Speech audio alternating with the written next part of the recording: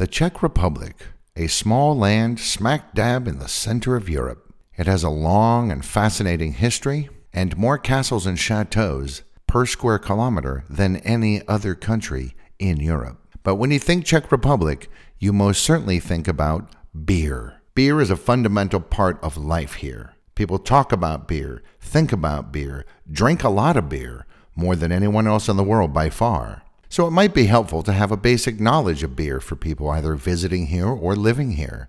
What follows is stuff that every Czech already knows and will help you interact with the culture in a meaningful and pleasant way. Bottoms up!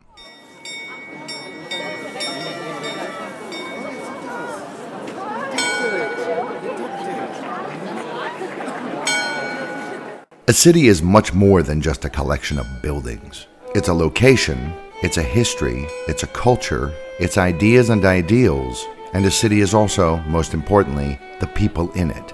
This is Prague Times, the podcast that takes a look at the city of Prague in the Czech Republic.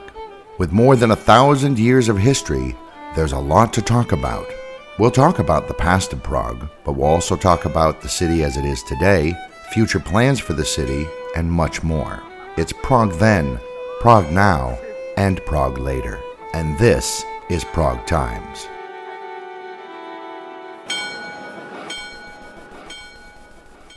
Beer has been around for literally thousands of years. A semi-nomadic people known as the Natufians have been using fermentation for ritual foodstuffs in the Levant, in modern-day Israel, mainly centered around caves near Haifa 13,000 years ago. There's evidence that 9,000 years ago, so about 7,000 BCE, the Chinese were making a beer-like drink out of rice, honey, grapes, and hawthorn, which is a tiny little red berry, sometimes also called a thorn apple. In the 5th millennium BCE, a cereal or grain-based beer was being made in Iran, and then this spread all through Mesopotamia and got as far as Egypt. In Europe, something like beer has been made for the last 5,000 years. The first mention of using hops as a flavoring agent and a preservative comes from 822 CE in writings by Charlemagne's cousin, Adelard of Corbie. German towns started using hops all the time, but it was here in Bohemia that hopped beer really reached technical perfection in the 13th century. The Bohemian technique spread back into Germany and then Holland, Flanders, and even to England in the 15th century, which sparked off a long-standing debate in England as to whether or not hops should be allowed in their ales. Now, these beers were all thick, heavy drinks. They were all top-fermented ales. That's why so many cultures refer to it as liquid bread. Beer was a safe way to get necessary fluids. After all, water might not be that safe to drink, but because beer is fermented, it is safe to drink, and it has nutritional value and vitamins. And so it went through the centuries. From the 16th century, the most popular beers in Bohemia were wheat beers, sometimes called white beers, and red beers, which are also called barley beers.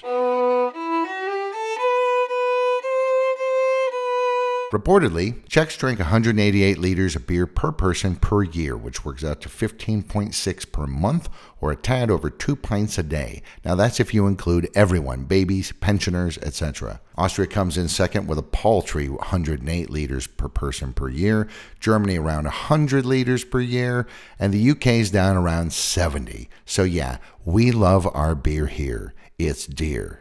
And the Czechs are quite serious about their beer. Beer was so tied to Czech identity and even to the economy that in the late 13th century, King Václav II decreed that the punishment for stealing the famous Saz hops grown in central Bohemia would be death. In 1516, Bavaria passed the Reinheitsgebot, or purity order. This specified that beer can only be made from water, barley, hops, and some malt. Yeast isn't even mentioned, though it is understood that you need yeast to ferment things. Back then, yeast was not very well understood. In the olden days in England, they used to leave wet grain out in the open, and a theorized invisible substance might or might not land on it and start fermentation. The English called this invisible substance God is good. It is now known that this is yeast, and yeast floats around in the air all over the place all the time. The Bavarian Purity Order also specified various business practices, which the Czechs would also adopt, something called the mile law or mile rule. Essentially, you couldn't sell a beer further than a mile, approximately, from where it was made.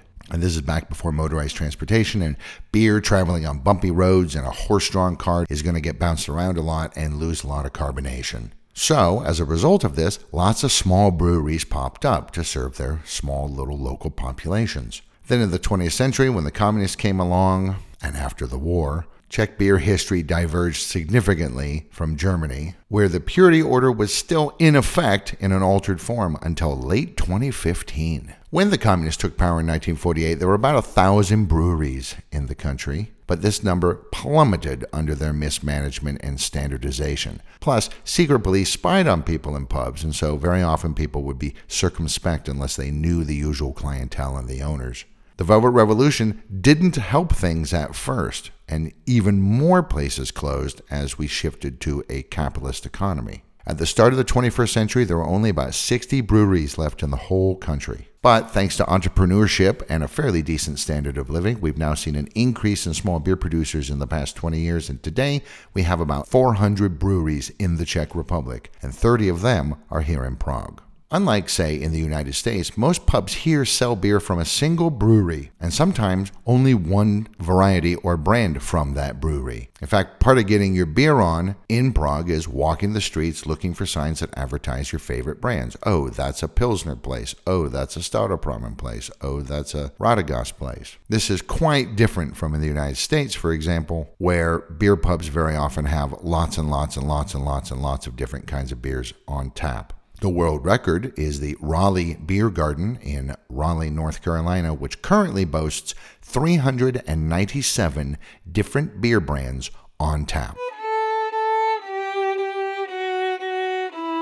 Czech beer is a matter of degrees. 10 degree or desítka, 11 degree or jedenáctka, and 12 degree or dvanáctka are the most common. Now, some places, for some reason, they can't figure out how to get the degree sign, that little circle, to print for their menus, so they substitute a percent sign instead. But this is not accurate. A 10-degree beer is not 10% alcohol. Instead, a 10-degree beer means that it rates 10 degrees on the Plato scale, also sometimes called the Balling scale, insert joke of your choice here. This scale measures the weight percentage of sucrose or extracted sugars in a mixture. A desítka, or 10 degree, is made from wort that's 10% or so extracted sugars.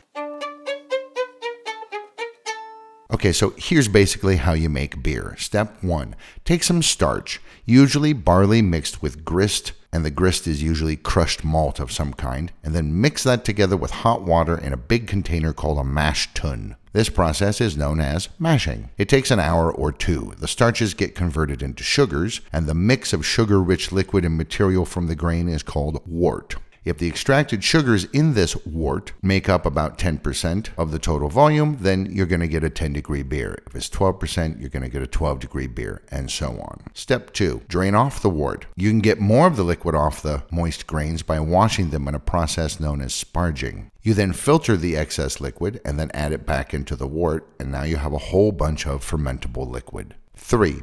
Put the liquid into a container called a kettle or a copper, so-called because they were often made of copper. Add hops, a bitter plant distantly related to cannabis, and boil. The longer you boil it, the more bitterness from the hops gets into the final product, but less hops flavor and aroma. So if you want to hop your beer, boil it for less time. The boiling also kills off any lingering enzymes that you don't want, and it makes the water evaporate. So what you're left with is a moist mash that's barley starch, extracted sugars, malt, and hops. This mixture is called hopped wort. 4. In modern beers, the hopped wort now has to be dried. Some people don't dry it, and that's known as wet hop beer.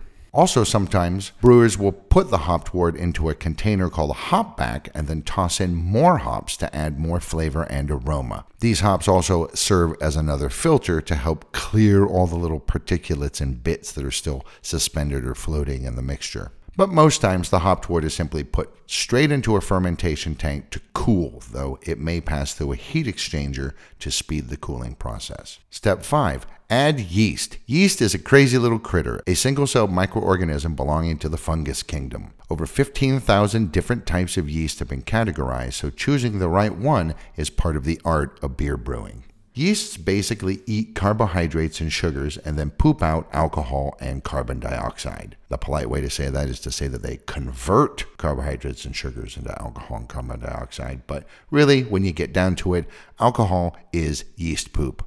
This feast for the yeasts is called fermentation. While the little guys are chowing down, they also generate a bit of heat, which causes them to split, which is how they make babies. So fermentation is really a wild bacchanalian party for yeast, eating and pooping and farting and making babies and just having a grand old time. Step 6. Most of the fine particulates will settle to the bottom of the fermentation vat, clearing the beer. Once the yeast party is over, meaning there's nothing left for them to eat, the yeast also settles, clearing the beer even more. And step 7, much of the yeast farts is the CO2, the carbon dioxide. A lot of that's allowed to escape using a vent, though some of it is kept behind, which is what makes the beer bubbly. If you want more carbonation, you can put the fermenting liquid into a pressure vessel, like a keg. You can also just add in more CO2, injecting it into the fluid. Most of the starchy carbohydrates have been converted into alcohol in the first or primary stage of fermentation. If you want, you can stick the beer into a cask or a keg for a slower second fermentation process, or just put it straight into cans and bottles where another type of secondary fermentation process takes place. And that's beer. It's 4 things: water, malt, hops, barley, or some other starch. You can use corn or wheat or even rice. That's basically what sake is. So again, a Desítka beer has 10% of the matter from step 1 as dissolvable extracted sugars. When the whole process is finished, a Desítka is going to be around 3.5 to 4% alcohol. A 12 degree is usually around 5% alcohol. And Pernstein Brewery's 19-degree porter, made in Pardubice, is a whopping 8% alcohol. And that stuff slaps you around, as my wife and I can both attest.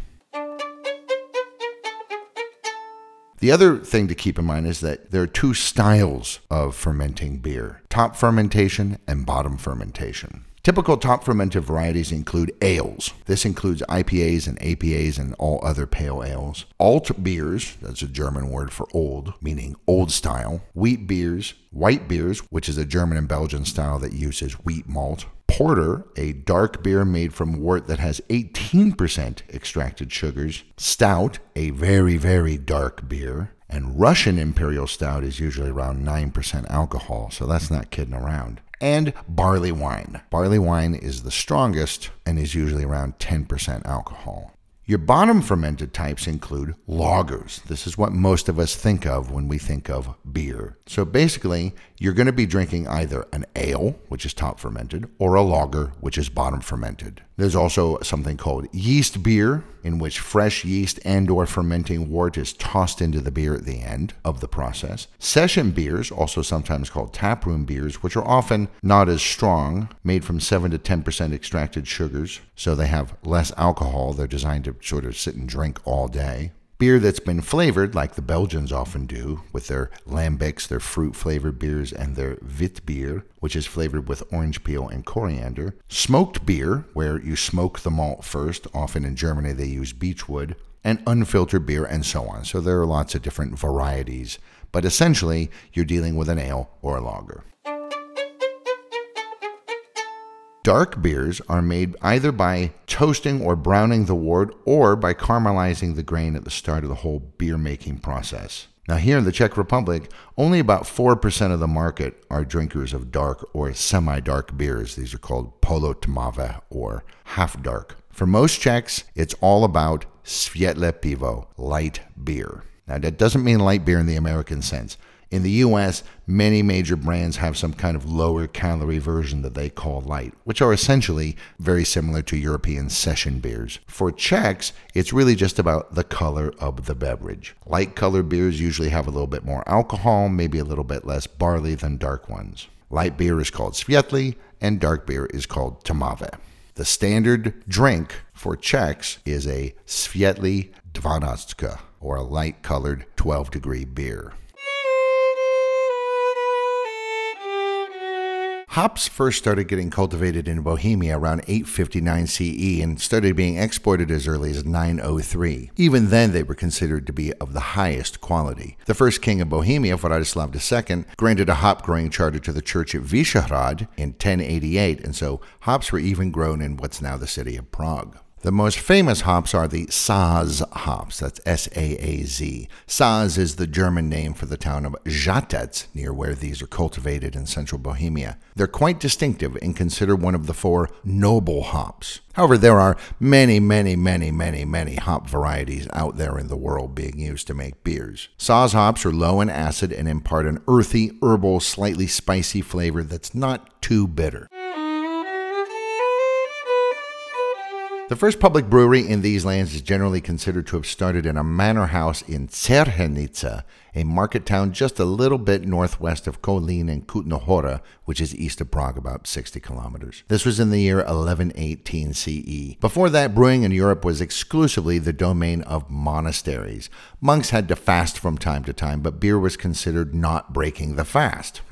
So they made a lot and they drank a lot. In fact, brewing was limited by royal decree to only monasteries imposed by Duke Boleslav III around the year 1000. And this restriction, which would only have a few exceptions, would remain in place for 250 years. Then in 1250, King Wenceslas I lifted the restriction on brewing rights, and breweries started cropping up all over the place. Burgher or city breweries started showing up in royal towns in the 13th century, and by the time of the 30 Years' War in the 17th century, there were more than 3,000 breweries in Bohemia and Moravia. Now, with the invention of bottom-fermented lagers and the Pilsen method in 1842, breweries retooled to make this new kind of beer, and then mass industrialization allowed the beer industry to scale. The number of breweries had dropped over the ensuing centuries, but they started to go on the rise again, and by 1870 there were 870 breweries making Pilsen-style lagers in just Bohemia alone. Wheat beers, which had been all the rage for ages before Josef Groll's newfangled work in Pilsen, all but disappeared from the region, and this new style of beer became the beer to drink. Then World War I, then the First Republic, then World War II, then the Communists. The Communist government nationalized everything and kind of put the brakes on innovation. They only allowed 2 types of beer to be produced, light lager and dark lager. However, many brewers secretly kept the old ways alive, producing very small batches to keep in practice and to supply for their friends and family, hoping that someday either the communists would change their minds or maybe they would just go away. After the Velvet Revolution in 1989, Czech breweries struggled to adapt to the new normal, and many of them went under. Many small breweries got bought up by larger ones, which in turn often got sold off to large international concerns. The Pilsenský Prazdroj Group is still top dog, with decent international sales, which make up about a third of their profits all told, as well as 40% of the whole domestic market. They own Pilsner Urquell, the first modern lager, as well as the 10-degree Gambrinus, Velkopopovitsky Kozel, and the Moravian brand Radegast, those last 2 acquired in 1999. That same year, the Pilsner Group got bought by South African breweries, which in turn got bought by the American company Miller and became SAB Miller, who then moved their headquarters to just outside of London. SAB Miller got bought by Anheuser-Busch, which then itself was bought by Belgian mega company InBev in 2008 and is currently the largest brewing company in the world with more than 650 beer brands. In December that year, after just a few months of ownership, InBev sold Pilsner and its other SAB Miller holdings to the Japanese beer company Asahi, a deal that finalized in March 2017. So today, Pilsner, that most Czech of all Czech beers, is owned by the Japanese, as are all the other brands that Pilsner oversees. Based right here in Prague, in Smíchov, in Prague 5, the second largest beer producer in the country is Staropramen. With 15.5% of the domestic market, it's still way behind Pilsner's 40%. The name Staropramen means old spring or old source, and the water the brewery used came from an ancient underground spring of superior quality. But then the Soviets came in the late 70s and early 80s to build the metro system and damaged this spring, and so Staropramen had to switch where they got their water from. They decided to use the Vltava River, which was rather famously nasty. As you can imagine, quality dropped significantly, becoming something of a joke in the Czech lands. Then in 1992, hot on the heels of the Velvet Revolution, they joined with the Branik and Mestian breweries to help form the Prague Breweries Group. This group was bought in 1996 by British beer maker Bass, who, among other things, owns the Holiday Inn hotel chain. In 2000, Bass sold Staropramen and the rest of the group to a company called Interbrew, which merged with Ambev to become InBev, who then bought Anheuser-Busch. So the Belgians, once again, took over a Czech beer, in this case Staropramen. Now InBev had to fix the water quality issue since Staropramen was pretty nasty. So they ended up creating a triple filtration system that they later patented and now use in many breweries all over the world. So now this was maybe the purest water being used for beer anywhere, but the local reputation for the low quality still lingered, and that's probably part of the reason why their market share is so low. In 2009, Anheuser-Busch InBev sold many of their Central European holdings to an investment group based in Luxembourg that grew out of the American giant Citicorp called CVC Capital Partners. CVC gathered all these beer companies together under the brand name StarBev, and then they sold StarBev to Molson Coors in 2012. Molson Coors is an American-Canadian concern that came from a merger of two different beer companies in 2005. Molson Coors now owns Staropramen as well as other beer properties in the region. The Czech brands Starobrno, Krušovice, Zlatopramen, and Přesňak are all owned today by the Dutch giant Heineken, which is the third largest brewing company in the world. And the last of the big dogs, of course, is Budvar. Technically, this is called Budějovický Budvar, and it is the second most exported Czech beer after Pilsner. It is not the same thing as the beer that made Anheuser-Busch's fortune, Budweiser, or Bud as it is sometimes known. And the two brands have been involved in a protracted legal battle for many years now.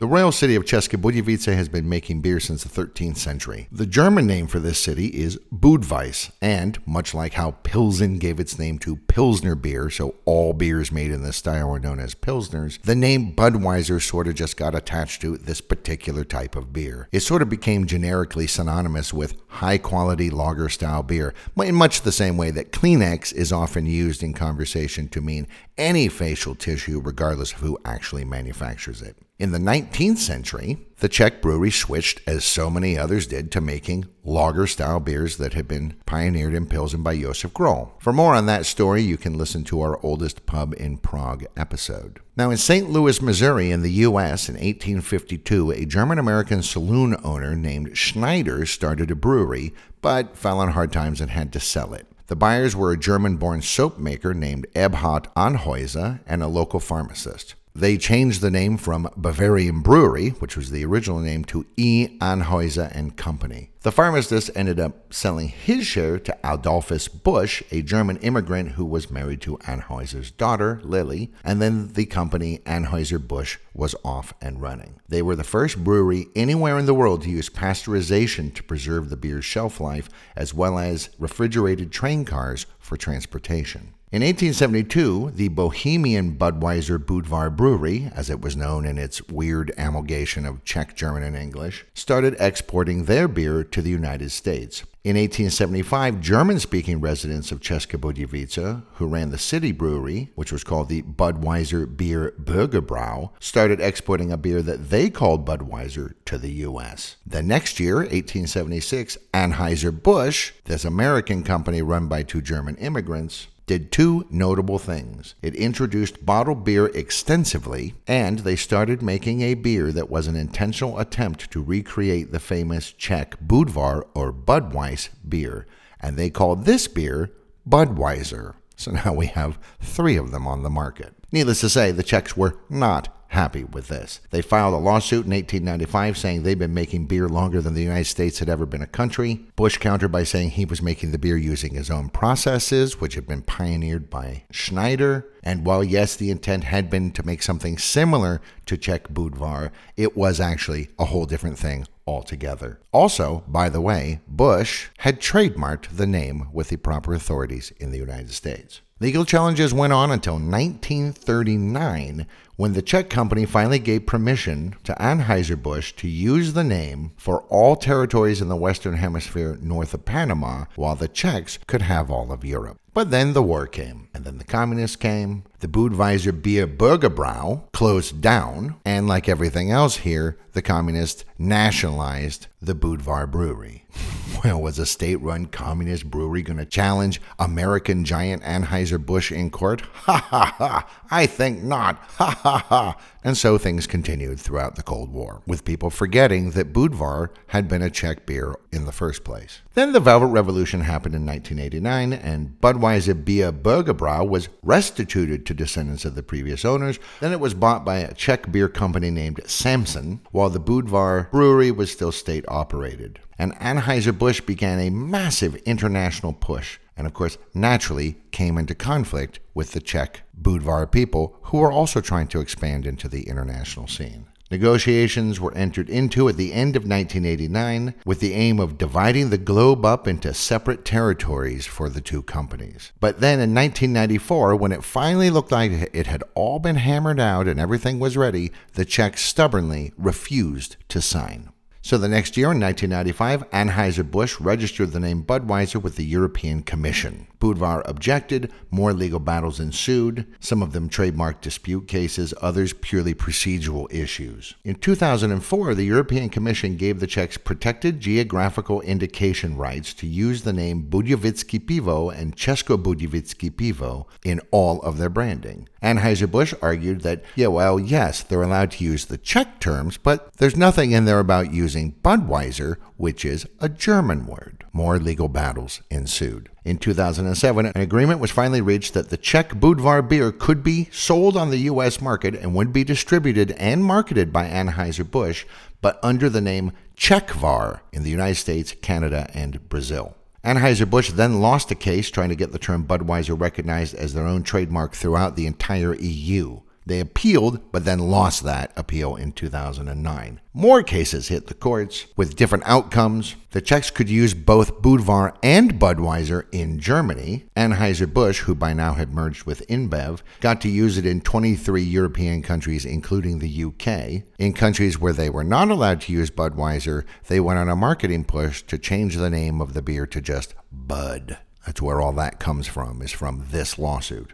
Czech Budvar would end up winning 88 of 124 separate cases in 2010 and 2011, allowing them rights to use the name in 68 countries and preventing InBev from using it at all in any form in those 68 countries. For example, in Germany, the Czechs can use Budweiser and Budvar, but Anheuser-Busch's beer they call Anheuser-Busch B. In Italy, the Czechs won, forcing InBev to call their beer Bud there. But in Portugal, InBev won, so the Czechs cannot use the name Budweiser there. In 2013, the UK Supreme Court, probably tired of all of these cases, ruled that both companies could use any name they wanted when selling their products in the UK. And so on and on it goes, country by country. One assumes until every territory on Earth where humans live has to have a court ruling on who gets to call their beer Budweiser in that place. Legal wrangling aside, the communists really hurt the beer industry here in the Czech lands. However, as the 20th century shifted into the 21st, the Czech entrepreneurship sparked something of a renaissance in small experimental breweries. By 2007, there were more than 100 breweries in the country, with many different kinds of beers being produced and offered, very much inspired by the craft beer movement going on in the US and the UK. In the past 14 years, that number of breweries making a go of it has quadrupled to around 400. However, the pandemic has been quite rough on small businesses of all types, and so we shall see what happens once max vaccinations have occurred and things open up again. But it seems like the age of the small brewery is back in Bohemia.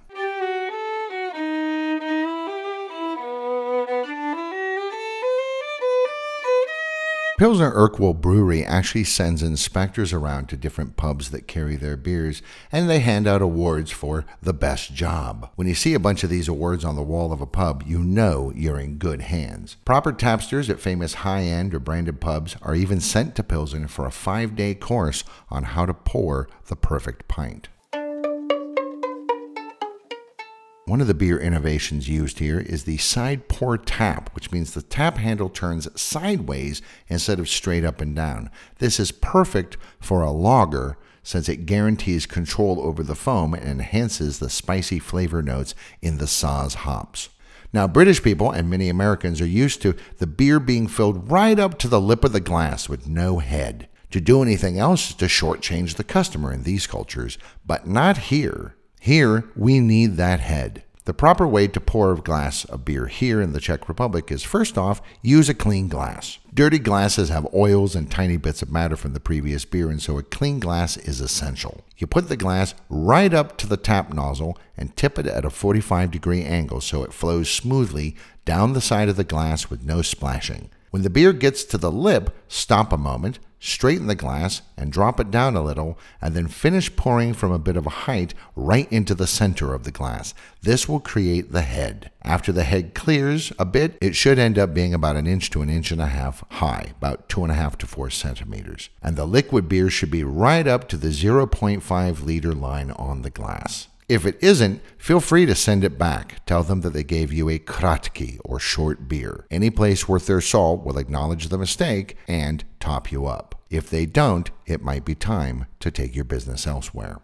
Now, you want that head because it sort of caps the beer and keeps the carbonation in. The foam is made from carbon dioxide bubbles, those little yeast farts, that also have tiny amounts of liquid beer inside of them. And the longer you can get that head to stay in the glass, the better. Don't just suck off all the head at the top of it in one gulp. You'll know you got a perfect pour when you get thin lines of foam around the inside of the glass going down as you drink the beer, a line for each time you took a sip.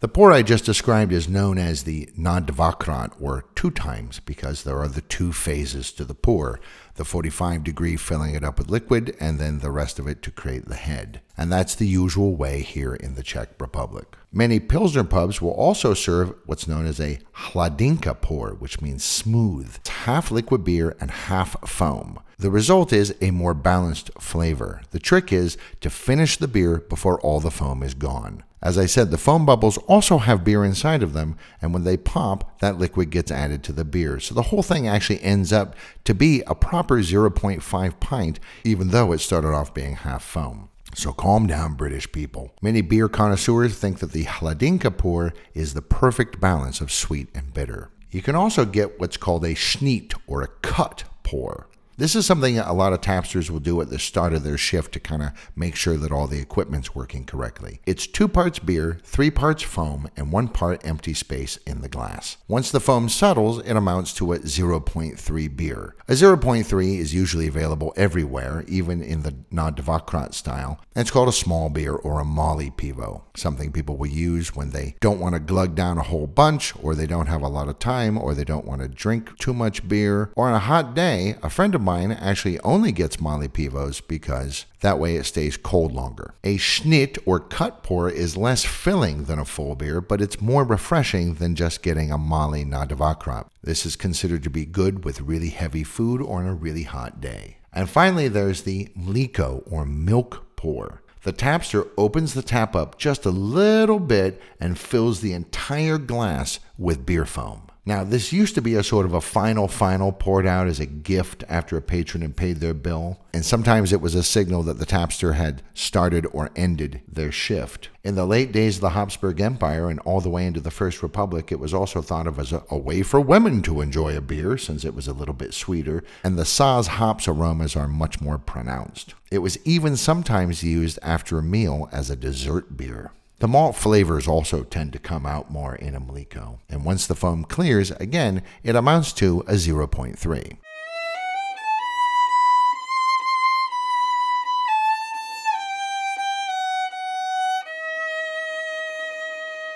Czechs are really the only Slavs who have a beer-drinking pub culture. I mean, all cultures like alcohol, but many Slavic cultures use alcohol to get drunk very quickly because they mainly drink spirits, and then you just kind of maintain that buzz as long as possible. The Czechs are more like the Bavarians, having beer as a way to hang out with friends and relax, talk about the issues of the day, enjoy each other's company, and so on. And getting drunk is, for the most part, a byproduct of this process. With so much time spent in pubs, it should come as no surprise that there are some particularities to the whole Czech pub experience. First off, men who order anything weaker than a 12 degree will get a little bit of a side glance from the servers. Likewise with dark beer, likewise with a Molly or small beer. Here, men drink 0.5 liter 12 degree beers, damn it. Having said that, here in Prague it probably won't be that much of a deal unless the place is super old school. You must keep in mind that Czech ideas of service come out of the Austrian model, not the American one. In the United States, the customer is always right. Here, the waiter and the people who work there are always right. They're the ones who deal with this stuff day in and day out after all, and sometimes they even went to school to learn how to be a good waiter. So when you go into a Czech pub or a restaurant or even a shop, you have to keep in mind that you in they house. They will serve you when they can, and they might even refuse to give you what you want if you ask for something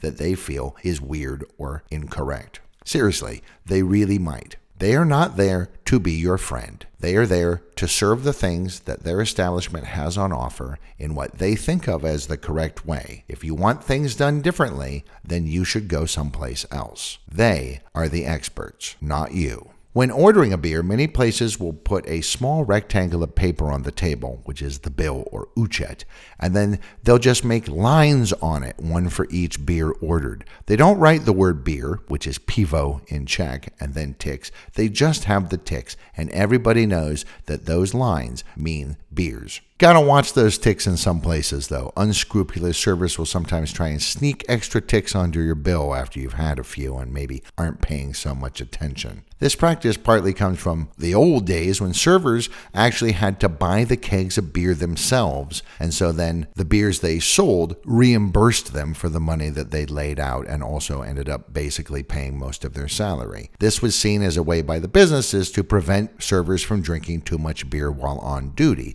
If they had to pay for it up front, then they'd serve it and sell it instead of drinking it. It's very rare to find a pub that doesn't have branded beer mats or coasters, as they say in the United States, and they will expect you to use them. After all, what are you trying to do? Ruin their nice table? Unless you're drinking alone, it is expected that you will say cheers when everyone gets their first beer. You say na zdraví, which means to your health, and then a bit of a ritual ensues. You say na zdraví, and then you cheers with one person. You look that person in the eyes, touch your beer glass to their beer glass, and then go on to the next person, and the next person, and the next person, and the next person. If you do not look each person directly in the eyes, Czechs say it is 7 years bad sex. At a table with a bunch of people, do not cross arms while cheersing either. That is also 7 years bad sex. In Moravia, it's not uncommon to see people kind of take the glass and tap the bottom of the glass on the tabletop, but in Prague, this is considered to be a no-go. It shows you for being not of the capital. And also, it's racist. It actually comes from an old Austrian custom. You looked around when you first got your beers and then hit the bottom of the glass on the table as a signal to your fellow drinkers that you didn't spot any Jews nearby. Seriously. So maybe don't do that. Also, you cannot take a sip of your beer until everybody has done the na zdraví ritual. Additionally, do not touch beer glasses to non-beer glasses. You can raise your glass and gesture towards a cup of coffee or a cola or a glass of wine, but they should not touch. Only beer glasses should touch other beer glasses, and if they don't touch, that's also a problem. Do not spill your beer at any time, especially during the cheers phase. There's nothing about sex here. It just makes you look like a rube. Okay, so that's all done. Finally, you can drink. Most Czech men take a big drink on the first sip of the first beer. Just be careful you don't suck all the foam off it or it'll reduce all the beer quality. So down like 1/5 to 1/4 of the first pint in one go and then proceed as you care to. People whose first drink is just a little sip, well, they're sissies. In a really traditional pub, the server will bring you a new beer just as you're finishing the old one. And this will continue forever. Even though sometimes it's hard to get the server's attention, in most places they are monitoring you and noticing when your beer gets to a certain level.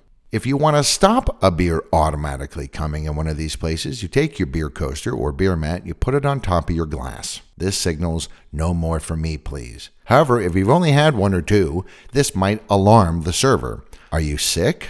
As I said, sometimes it's hard to track down your server. Never snap your fingers at them or even raise your hand. In fact, don't gesture at all. Try to catch their eye. However, truly experienced servers will look around a room and avoid eye level. They'll look a little bit above your head and they'll look right around your chest level, but they will not look at eye level. Now, if they're really a true pro, they will check in with you from time to time. But many do not, despite being specifically trained to do so. It's not unheard of to have all your servers just vanish for ages. I don't know if they're smoking or playing poker or what's going on. One little trick I've learned is to simply put an empty glass or a plate if you're eating near the edge of the table in plain sight. This will usually trigger their training and prompt them to come over to clear it, and then you can quickly try and order another beer while they're there. Now, they may try and hurry away, however, so don't be shy. Speak plainly and clearly, but don't shout and don't give them attitude either, or you will never see them again. Remember, this is their place and they do things the way that they do them, and it's you who should adapt, not the other way around. This game will go on for the entire time that you're in that pub, and it will happen a lot more if you are foreigners. When you're all done and it comes time to pay, you say zaplatime or zaplatim if you're alone, which means we will pay or I will pay. Very often, they'll try and make things easier on themselves and just get you to combine the whole bill into a single sum, which somebody will then pay, and then everybody at the table can work it out amongst themselves. You can do this if you want to make the server a little bit of a friend. He or she will appreciate it and might even remember you the next time that you come in. After all, you made their job easier, and that means you're okay. Otherwise, say zvlasht, which means separate, and then they'll go around and tally everyone's amounts. However, they will make mistakes, sometimes accidentally, so keep an eye on things. Now, you have to remember that servers are paid a living wage here, and tipping here is not like it is in the United States. In the US, you're actually supplementing the server's income, but in the Czech Republic, it really is just an extra. Most people round up because nobody likes carrying around a bunch of loose coins. In Prague, it's become somewhat standard to kind of add 10% and then round up or down a little bit. Keep the money denominations in mind. There are 1 and 2 crown coins, but nobody likes those. And nobody really likes the 5 crown coins either. So try and keep it to divisible by 10 crowns, 20 crowns, 50 crowns, and 100 crowns. So what you do, as I said, is you kind of round it up and add a bit. So in Prague, if your bill is, say, 247 crowns, you might round it up plus tip to 275 or 280, or if you're feeling really generous, 300. In many village pubs, most people for 247 would just round it up to 260 or maybe even just 250, and that would be considered fine. The way you tip is you tell the server the new total once you've added the tip. Do not leave the tip money on the table. The servers will not understand this as a tip. They will think that you, A, didn't tip them, and B, then were so stupid that you forgot your money and left it on the table. And other patrons may just think, hey, free money, and take it, and it may never even get to the server. So in the example, the server will say 247 crowns, and you'll say 280 and hand them your money. Let's say it's 300 crowns, and then they'll give you 20 crowns back. And usually they'll say thank you. If it's a big tip, they might effuse a bit. And if it's a really, really big tip, however, they may refuse it. The first thing they'll think is, you've made a mistake of some kind. There's no way you intended to tip me 50%. If you intended to tip them 50%, you might have to become a bit insistent in a friendly way. Now, a really big tip in Prague will probably earn you quite a bit of gratitude from the server, and they may treat you much better the next time you pop in there. In a village pub, however, just don't do this. You'll come across like some kind of a show-off who has money, and they will probably treat you worse the next time you go in there. By the way, this tipping method of figuring out what you want the total amount to be, including the tip, and then telling the person is how you tip everywhere. Taxis, everywhere. And finally, really old school places still have this idea that it is demeaning for one person to hand money to another person. Instead, money is placed on the table and they put your change there as well. This is also true in some shops where you can see a change tray right there on the counter. This not handing things to people with your own hand applies to everything, even cigarettes. If somebody bums a cigarette, the polite thing to do is to pull one out a little bit from the pack, but keep it still in the pack, move the pack towards the person, and they will take the cigarette out themselves. Handing a loose cigarette to someone or money or something is rude. It's the kind of thing that adults do to children because they're unable to do it for themselves, or that higher-ups might do to servants.